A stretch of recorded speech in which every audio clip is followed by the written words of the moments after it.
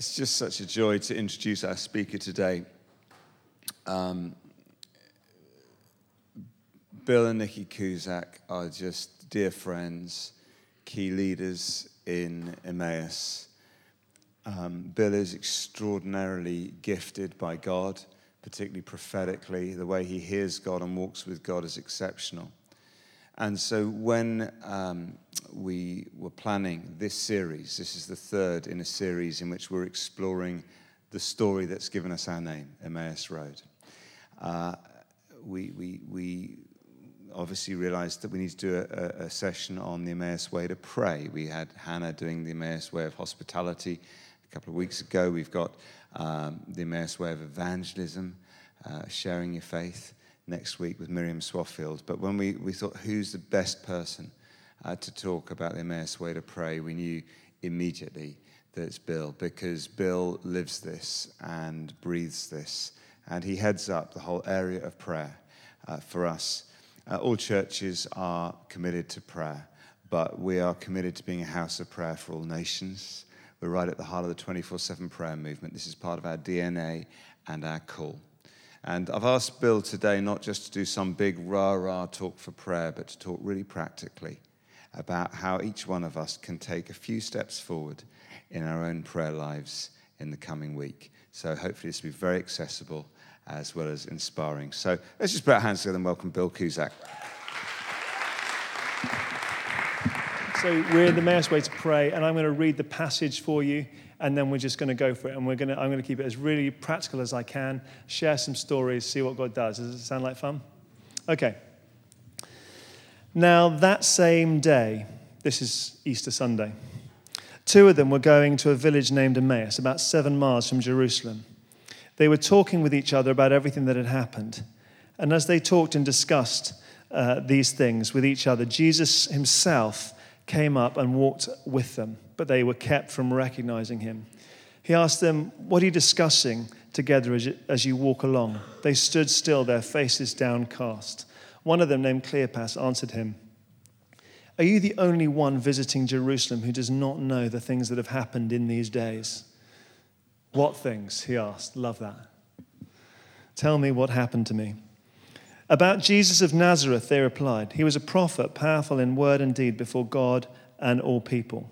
The chief priests and our rulers handed him over to be sentenced to death, and they crucified him.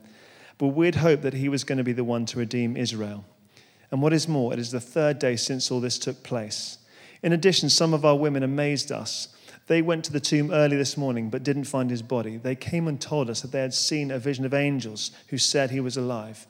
Then some of our companions went to the tomb and found it just as the woman had said, but they did not see Jesus." He said to them, "How foolish you are and how slow to believe all the prophets have spoken. Did not the Messiah have to suffer these things and enter his glory?" And then beginning with Moses and the prophets, he explained to them all that was said about him in the scriptures. As they approached the village to which they were going, Jesus continued on as if he were going farther. But they urged him strongly, "Stay with us, for it's nearly evening. The day is almost over." So he went in to stay with them. When he was at the table with them, he took bread, gave thanks, broke it, and began to give it to them. Then their eyes were opened, and they recognized him, and he disappeared from their sight. They asked each other, "Were our hearts not burning within us while he talked with us and opened the scriptures to us?" So, Emmaus Road, we're passionate about the poor and we're passionate about prayer. We've got a prayer week coming up. Starts on Monday. We've got Kingdom Come happening this Thursday. If you've got something else booked in your diary for this Thursday, cancel it and join us in the Founders Studio. It's going to be a wild evening. I don't know what's going to happen, but that's the fun bit. So we're part of the 24/7 prayer Boiler Room Network. Prayer is right at the heart of what we do. And there's many things that we could talk about this morning when we talk about prayer. But I want to dial it down and focus on just one thing, which is walking and talking with God. The story, the account that we have in Luke's gospel is a story of people walking and talking with God. The crazy thing was they didn't even recognize that it was him. So often I think I don't know about you, but I feel guilty. I feel like I don't pray enough. I don't pray the right kind of prayers. And so I just want to dial down and be really practical and hopefully help some of us as we think about prayer. And I think the most important thing as we start is to recognize that prayer is not a functional thing that we do. It's a relationship with God that we have. And prayer is just the expression of that in the same way that worship is an expression of that. If you are interested in intercession, what I'd just say in parentheses at this point is we have just started something called The Furnace, and that's going to be a community within this church who are particularly interested in and passionate about intercession. We've got a Facebook group, but do not just sign up on the Facebook page because you want to be part of another group. We're not interested in having big numbers for the sake of big numbers. We only want people who are passionate about intercession. So if you're passionate about intercession, look up The Furnace on Facebook. But think really hard before you do it, because there's going to be an expectation that you're going to get busy praying, that you're going to be standing in the gap for our church, for the things that we care about for this town, for this region, for the nation, and for the nations. So don't asked to join lightly. Anyway, back to walking and talking with God. You know, it may surprise you, but God actually enjoys your company. He wants to be with you. He's interested in what you think. And you know, more than that, he's interested in sharing with you what he thinks about certain things. Because God is deeply relational. The Godhead, the Trinity, is made up of the Godhead in relationship with itself. There's so many examples in the scriptures of God talking to people like they're his friends. Shall I hide from Moses this thing that I'm about to do? He wants to share his heart with his friends. Exodus 33:11. The Lord would speak to Moses face to face as one speaks to a friend. John 15:15, one of my favorite verses in the whole Bible. I no longer call you servants, because a servant does not know his master's business. Instead, I have called you friends. Okay, so we've got the theory. God wants to be our friends. But what does that look like? How do we do that? How does that work when we've got crazy busy lives? So many of us. The first thing I want to say is this: get over your guilt. Get over your guilt.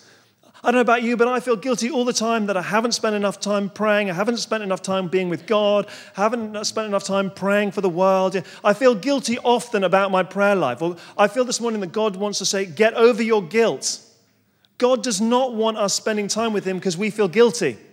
He wants us spending time with him because he loves us, and he wants us to love him and enjoy his company. He is the best company that I could ever share. He is brilliant company. He's got like a sense of humor. I'll tell you more stories about that later, but he has a sense of humor. He's fun to be with. Secondly, having got over your guilt, talk to him like you'd talk to anybody else. I was meeting with someone in a part of another denomination, quite high up in another denomination. He started to pray, and the weirdest thing happened. He went from talking like a normal person to talking with some weird voice. Like somehow this was, the moment became more sacred and more holy if he, oh Lord,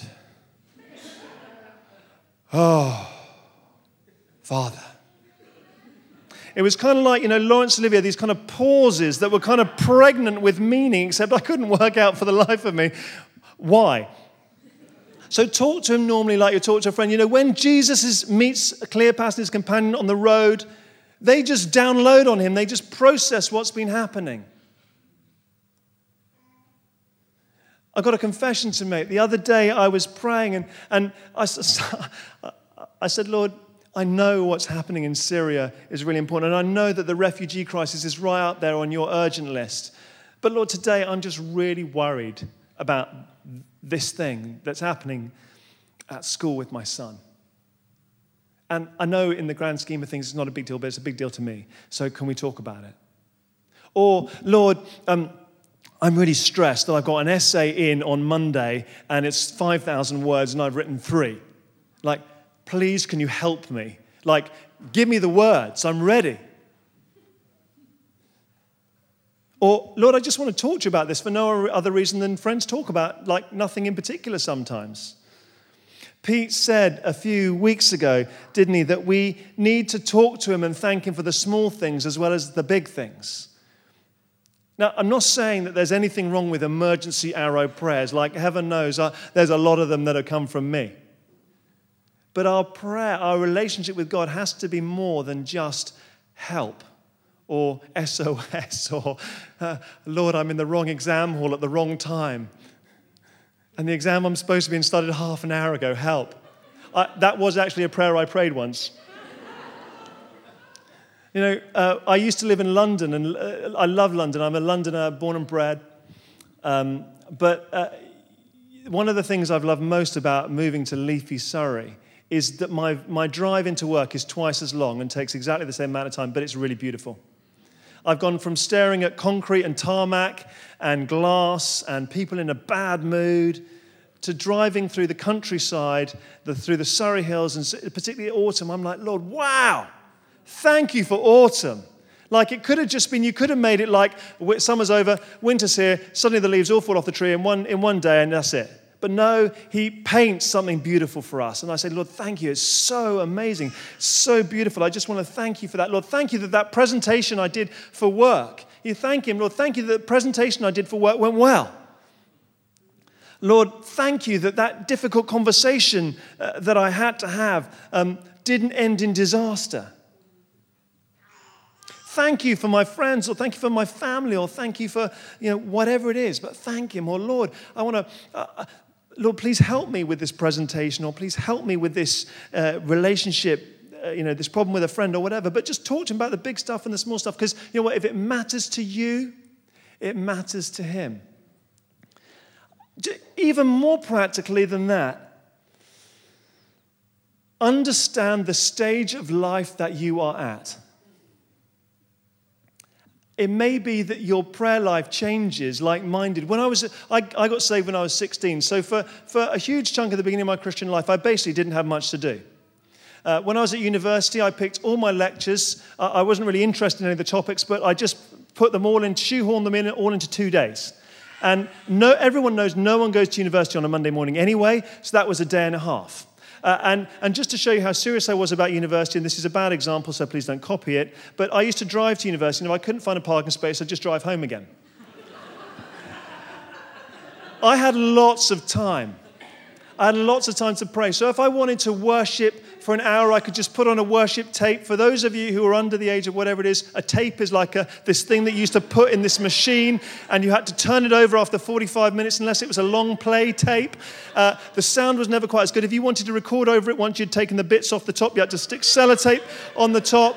But I had loads of time. If I wanted to worship for an hour, I could. If I wanted to pray for an hour, I could. But then what happened is I got a job. And the thing about getting a job is I had to get up slightly earlier than I was used to, which was 11 o'clock, maybe midday, sometimes on a good day when I was a student at midday. I had to get up at 6 in the morning to get to work. And I tried for a few weeks to do the getting up for an hour and putting on the tape. And first of all, I've noticed that my neighbors were much less warm to the idea at 5 in the morning than they were at 11 in the morning or midday or 2 o'clock in the afternoon or whatever. And secondly, by lunchtime, I was on my knees. And I'm not talking about praying on my knees. I'm just talking about the fact that I was exhausted because I'd tried to do what I'd done in a different stage of my life when I was a professional person working. Then what happened was I got married. And that's even more complicated because I'm a night person. Like, I come alive at about 10 o'clock at night. And my best hours, for just generally, are between about 10 o'clock and 2 o'clock in the morning. They're just the best time. I don't know if it's because television's rubbish at that time, so you can't get distracted by what's on TV. But I'm a night person. I am not a morning person. I sort of stagger around the house. My radar's off. I drool. I make no sense to anybody. I don't even understand what I'm saying. It's the best time to get me to agree to do something that I haven't, that you know I would never agree to at any other time, because I won't even remember that you've asked me to do it and that I've agreed.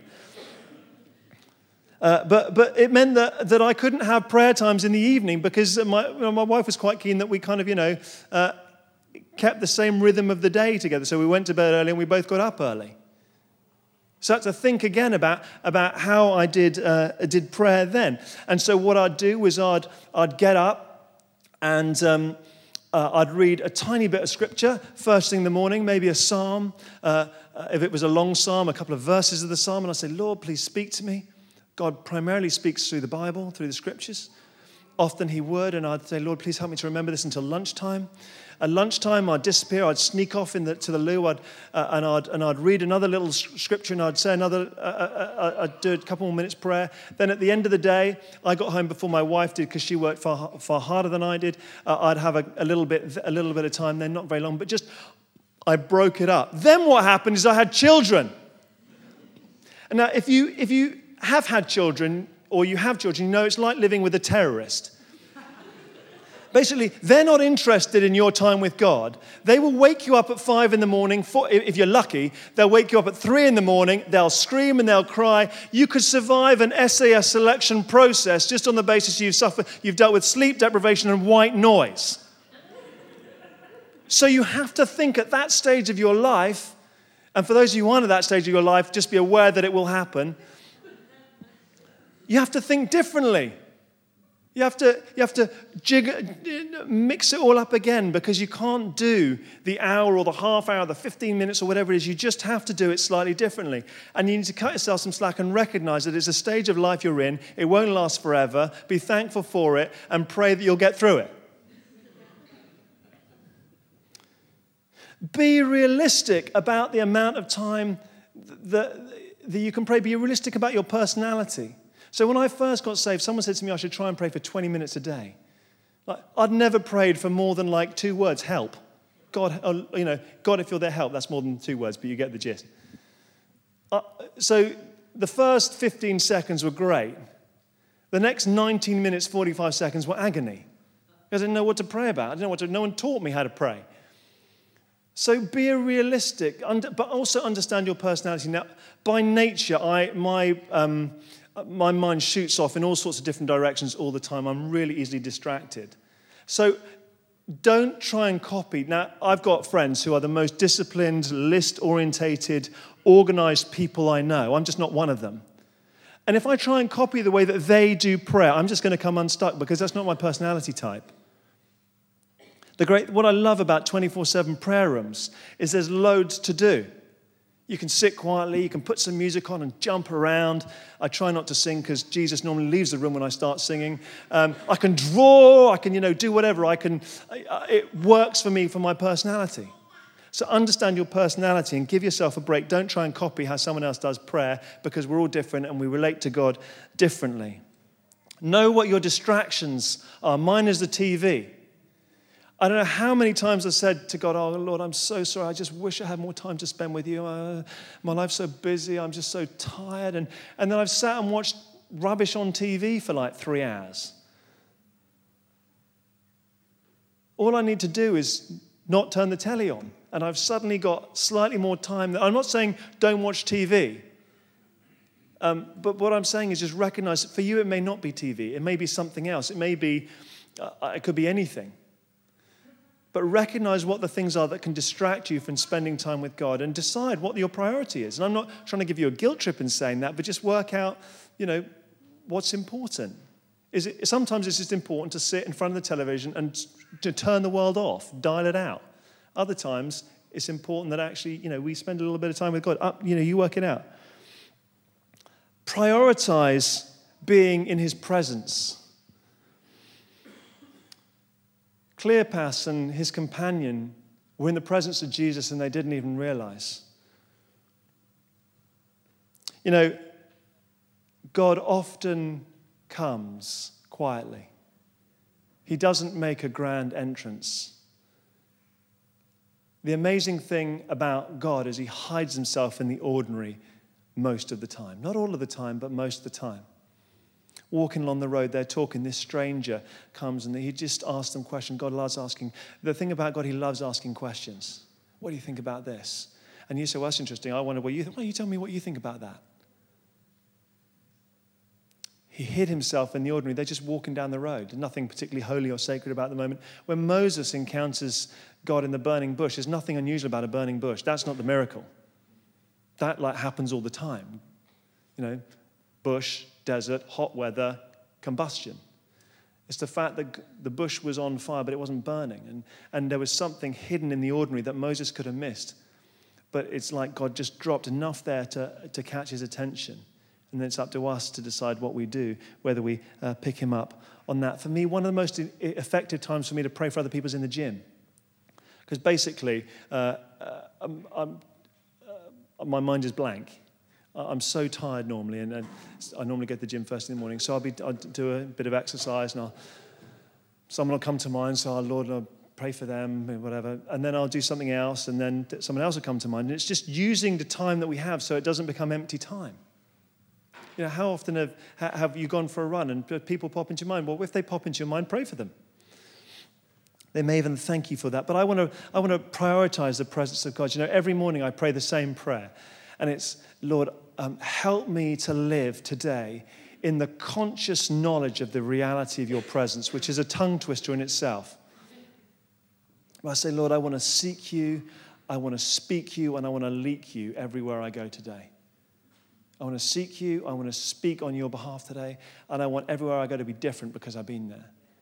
That's the prayer. It doesn't always work like that, but that's the intention.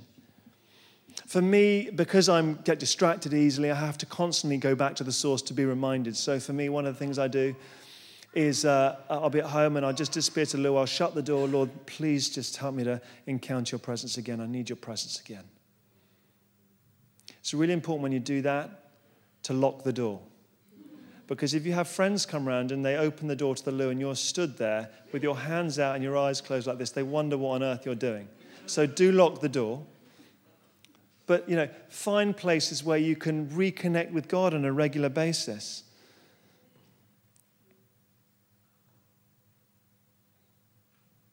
You know, maybe you get a train to work first thing in the morning, or maybe you're on a school run. Now, if you're on a school run, the school lift run, for those of you who've got children, the whole way there it's, oh God, oh God, oh God, oh God. You know, I think we've forgotten the trainers. Oh my goodness.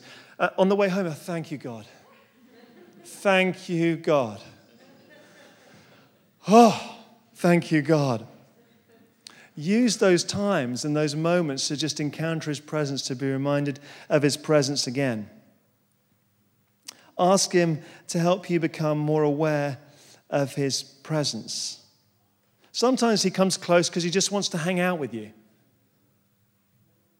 He is relational. He just enjoys your company, like I said. Other times he comes because he wants to hear what's on your heart. And other times he wants to come to share what's on his heart.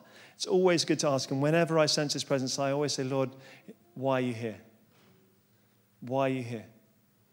And sometimes he says, I just want to hang out. I've noticed for me particularly, he often, I suddenly sense his presence in the car. I don't pull over and have a worship session. I just carry on driving, thank you for your presence, and I just start talking about random stuff. And I literally said, I never knew why that was. And I asked him yesterday, I said, Lord, why is it, I was preparing this talk, I was like, Lord, I just need to know, why is it you often seem to come and hang out with me while I'm in the car? And his answer was this, he said, sometimes it's the only time I can get you on your own. Well, thank you, Lord, amazing. You want to come and hang out with me when it works for me as well as when it works for you. Recognize his voice as you become aware of his presence. In John 10:27, Jesus said, my sheep know my voice. If it's biblical and it's loving and it's encouraging, I want to encourage you, rather than thinking it's probably not God, there's a strong chance it might be God. You know, all that happens is like when God speaks to me, the deal is I made a deal with God. I said, Lord, if you say it and you tell me to share it, I'll share it. I don't mind looking stupid. I don't mind being wrong. And the bottom line is, as long as it's loving and encouraging, the worst that can happen is someone can be encouraged. And nobody has ever died. Nobody has died. It's just having the courage, like Peter did this morning, like the other person did this morning, to just get up and say, I think God might be saying this, and leave it to other people to weigh it. Most of the time, God speaks in a whisper. I have my quiet time. I either like going for walks, partly because it deals with my distracted nature. Secondly, if I sit down for too long, I tend to fall asleep. But I do have a chair in my office, and I sit down and I set another chair opposite me. And someone suggested that to me a number of years ago, and it really works for me because it means when I'm tempted to get distracted and open my eyes, there's a chair, there's someone sitting in the chair. I mean, they're not, Jesus is sitting in the chair. I just can't see him most of the time. But the other day, I walked into my room, shut the door, sat on the other chair, and God said to me, "You're sat in my chair." It's not going to change the world, but that's the kind of thing a friend might say. "Oi, you're in my chair." A few days ago, I'm in the middle of having a time of prayer at the moment. I said, "Lord, you seem to have disappeared." He goes, "I'm waiting for you outside. Let's go for a walk." Not a big deal. As we start walking down the road, he starts showing us how, weeping walking down the road. I think, my neighbours must have thought I was mad. But he's like, let's go for a walk. You're getting distracted. Let's just go for a walk. God is speaking to you all the time. It's just learning to recognize it. So I just want to encourage you with this. How many times have you had random thoughts more than once or twice a week about somebody, and then you've seen them and you've realized they've been having a really bad time or something's happened, and like, that's really weird. I've been thinking about you all week. Just quick show of hands if that's ever happened to you. Right. I want to suggest to you that's God. What happened if, when that person came to mind, you said, "Okay, Lord, I've noticed just pattern here is that someone's come into my mind for no apparent reason twice in the last 3 days. Are you trying to say something?" Well, if he is, he'll tell you.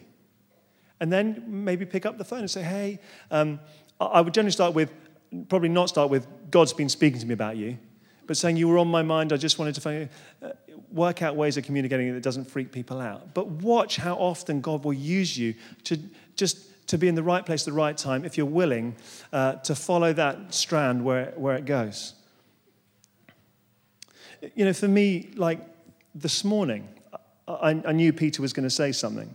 I saw him as soon as he walked in the doors. I felt God saying he's going to say something later.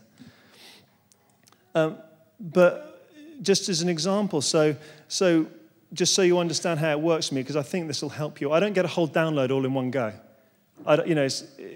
It comes in pieces, normally in the form of something, and then I ask a question, then he tells me a bit more, and then I ask a question, he tells me a bit more. So what happened is Anna came to my mind. So I'm like, "That's interesting, Lord, in the middle of worship. Why would Anna come to my mind? What's on your mind?"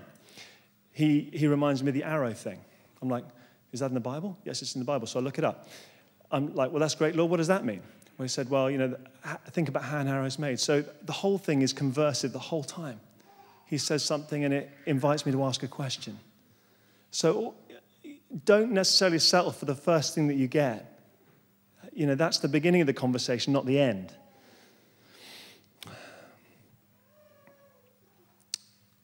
When I was at my last job, I was in this staff meeting, and God loves to interrupt the ordinary. And partly because I think I've taught myself to become aware of his presence. A really good tip for that: set an alarm on your phone. If you're like me, that was every 15 minutes. If you're more disciplined and can focus for longer, once an hour, whatever it is, every time it vibrates in your pocket, just remember the presence of God. Remember God's with you. Remember God could speak to you. Because the more we're aware of his presence, the more we're aware that he is speaking. And he's speaking all the time. So I'm in a staff meeting. This person comes to mind. I'm like, "Okay, Lord, why are they on my mind? Is this so that I can pray for them, or do you want me to say something? If you've got something to say to them, well, I've got something to say to them." "Well, Lord, I can't actually see them. I can see them now, Lord. They're right the other side of the building in the middle of a row. Are you sure you want me to go and say something to them?" "Yes, please." "Okay, Lord, well, what do you want me to share?" "I'm not slow in keeping my promises," which is a bit from 1 Peter. "Is that it?" "Yeah." "Lord, I'm going to have to leave my row, walk all the way around the building, sort of get my way into the middle of a row to tell someone that. Are you sure that's all you've got? That's all I've got." Doesn't have to be profound. Doesn't have to be long, just have to share what you get and nothing more. So I, do the whole thing, get there, just tap them on the shoulder. "I'm so sorry to interrupt you, but I just feel like God wants to say this. I'm not slow in keeping my promises." She looks at me and bursts into fits of laughter. I'm like, is that good? Is that bad? And it turned out afterwards, she'd said she was about to make a big decision to move country, her and her husband. And she said, "Lord, I know Bill hears from you, so I want him to come and give me a word right now." At what point, I tap her on the thing and go, "The Lord is not slow in keeping his promises." She gets the message. Everyone's encouraged. And nobody died. I was at a service a few months ago, not here, somewhere else, and again, someone came to mind. So you know the drill, Lord, they've come to mind. What's going on? Again, it was just nothing particularly profound. It was just a really simple couple of sentences. So I stand up and I say, and the person's right at the back. I think they're still there. They may have left the building. I'm not sure. So I just say this one thing. I feel a bit silly. I feel a bit vulnerable. Maybe I may have got it wrong, whatever. Anyway, at the end of the service, he kind of almost rugby tackles me and says, I was struggling with my faith, thought I was losing my faith. I said, God, if you're real, please can Bill say something to me right now? And the point of me sharing that is not because I'm some great spiritual giant, because I'm really not. I just made a choice that if God said something, I'd share it, if he told me to. And nobody has ever died. People have often been encouraged. So I want to encourage you, in your prayer life, walk and talk with God. Talk to him like a normal person. Recognize he loves being with you, enjoys your company. He wants to hear what you think. He wants to share what he thinks. Recognize where you are in life, what's going on in your life. Give yourself a break. Recognize his presence. Let him speak to you. Don't expect a, hello, can you hear me? This is God. He speaks in a whisper. Listen for the whisper and watch what happens. The Emmaus way to pray, like Mike said in his word last week, for those of you here, he's calling us back to Eden to walk and talk with him as his friends. Out of that encounter, Cleopas and his companion were changed forever. Encounters with Jesus change everything. Let's pray. Jesus, thank you that you love us. You love being with us. Lord, thank you